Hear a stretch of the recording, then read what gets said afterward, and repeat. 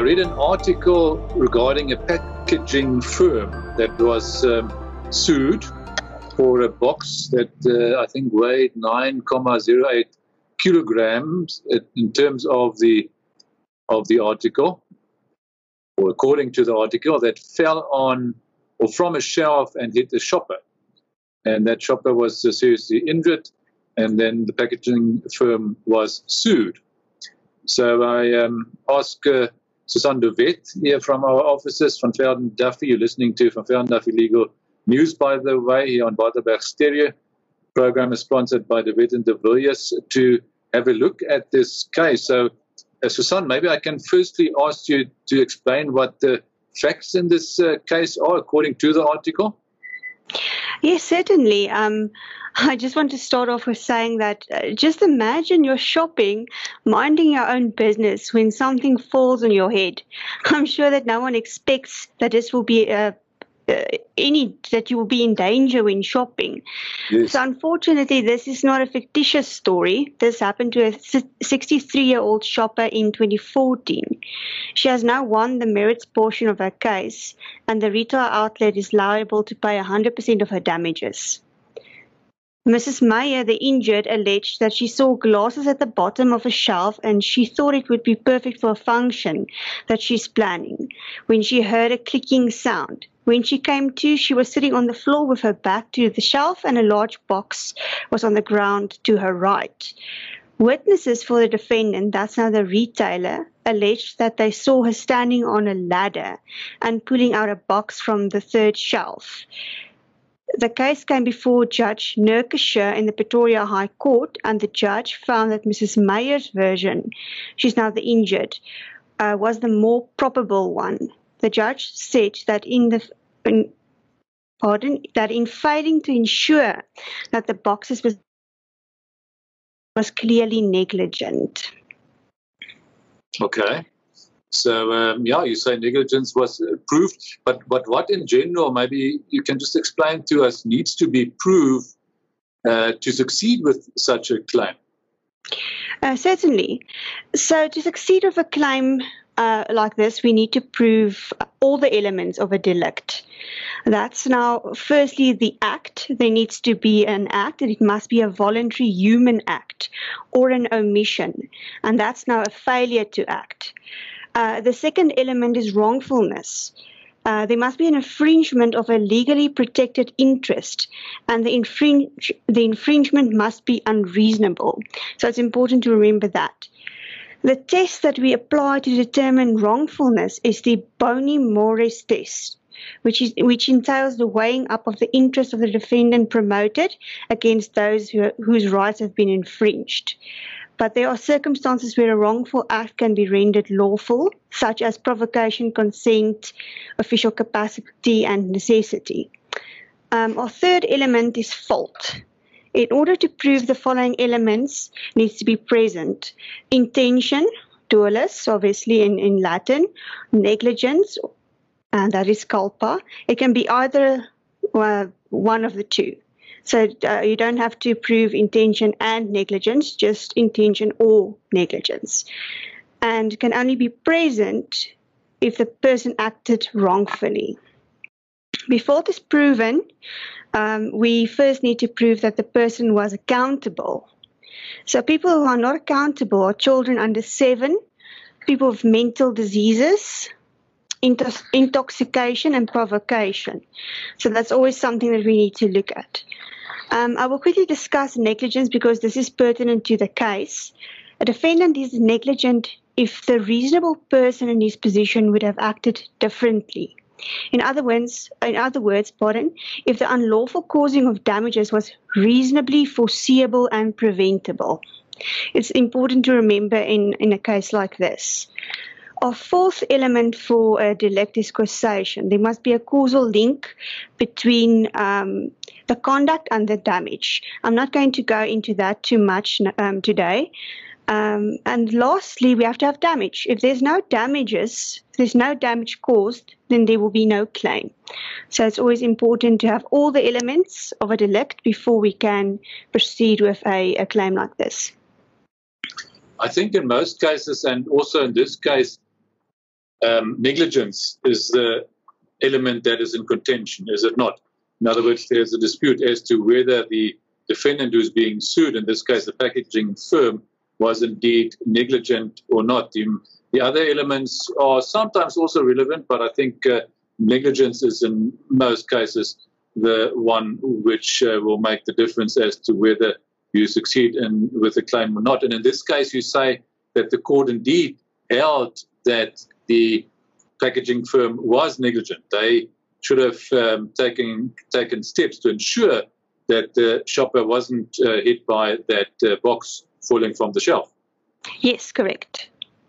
Okay, and you also mentioned that they now won the case on the merits. What does that mean? Well, that only means that the attorney or her counsel was, in all probability, very cautious.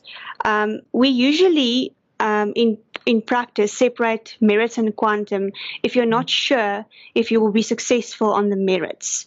It's not uncommon, as I said, to separate the merits and quantum portion of a claim to ensure that you do not incur expenses to prove the quantum before the merits portion is dealt with. In Afrikaans, we say, moenie die kar voor die perde inspan nie. We need to be sure that we will be successful before we can proceed with the quantum. Yeah. And then also in adding to what I've said, proving the negligence could be very tricky. I will give two examples of cases with the same set of facts where the courts decided that one retailer was negligent and the second not. In Gordon versus Damata, the plaintiff slipped on a cabbage leaf that fell on the floor.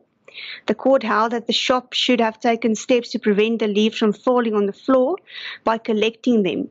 In other words, it could have been preventable.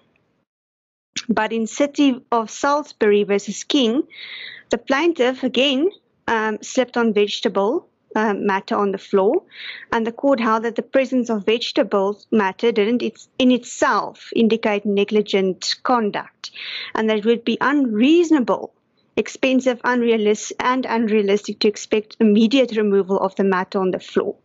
So this is just to explain to the listeners why some attorneys need to separate merits and quantum, because we are not sure if we will be successful on the merits. Okay, so if you win the merits, the court in principle finds that the defendant is liable for the damages, but you still need to prove the extent of the damages as part of the quantum that will then be considered later. No? So I guess it makes sense, because it can be very expensive to prove the quantum, because you need to get experts involved, doctors, etc., and actuaries to prove your damages. Am I right? So that's, I guess, one of the main reasons why the two are then split. That's correct. And then also to add to that, a medical legal report compiled by an expert is usually just valid for 2 years. So you need to be sure that you will obtain a court date before your report lapses. So that's why most attorneys just proceed on the merits before they then start working on the quantum portion. Okay, so in this case, they've won the merits, so that's obviously a very important step, but that's not the final battle. No? The next battle would now be the quantum, which they also need to prove, and which will probably also be opposed by the defendants. I guess that's the next step of what happens now. Yes, that's exactly what's going to happen. A counsel will need to prove, or they will need to prepare for the quantum portion, and by sending her to medical legal evaluations, as I've added before, she will in all probability require an assessment with a neurologist because she sustained a head injury, a neurosurgeon in all probability, and a neuropsychologist, as well as occupational therapist, an industrial psychologist, and then an actuary. I would also feel it prudent to send her to a specialist physician because of her age, As I've mentioned before, she was 63 years in 2014.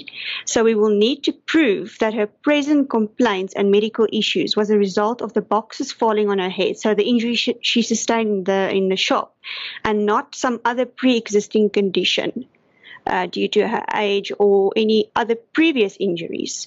So again, we will need to have determine a nexus between the injury she sustained in the shop and what she's suffering from now. So this is, as we've said before, very expensive exercise as well. And then if she goes to trial after all the reports have been obtained, they can claim for past and future hospital and medical related expenses, past and future loss of income, and then also the general damages, which includes loss of amenities of life and pain and suffering, etc. Especially with loss of income, I guess the claims can be substantial. I mean, you work a lot with third-party claims, Susan, where there are claims based on motor vehicle accidents, and there's death or injury flowing from personal injury flowing from that, where you also have to use experts, and where there are also often substantial claims involved. So do you they also often separate the merits from the quantum? Yes, we do, especially if in the case where the driver was alone in his vehicle.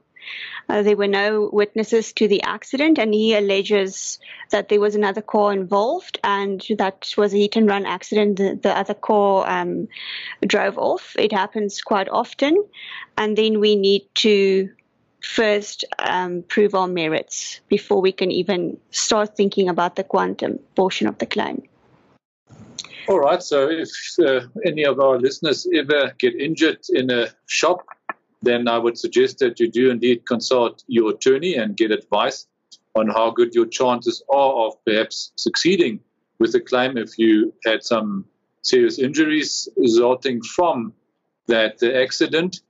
And then remember that you can then separate the merits from the quantum to maybe limit the costs and first see whether you win on the merits before you incur all the expensive expenses in respect of the experts that you would then have to hire. So yeah, thank you, Susan. I think that gives us a good idea of the relevant considerations in this regard. That's all we have time for today. Remember, our email address is info@vvd.co.za. Thanks for listening. Make sure that you tune in again next week, Wednesday, between 3 o'clock and 4 o'clock, and then also on Friday evenings.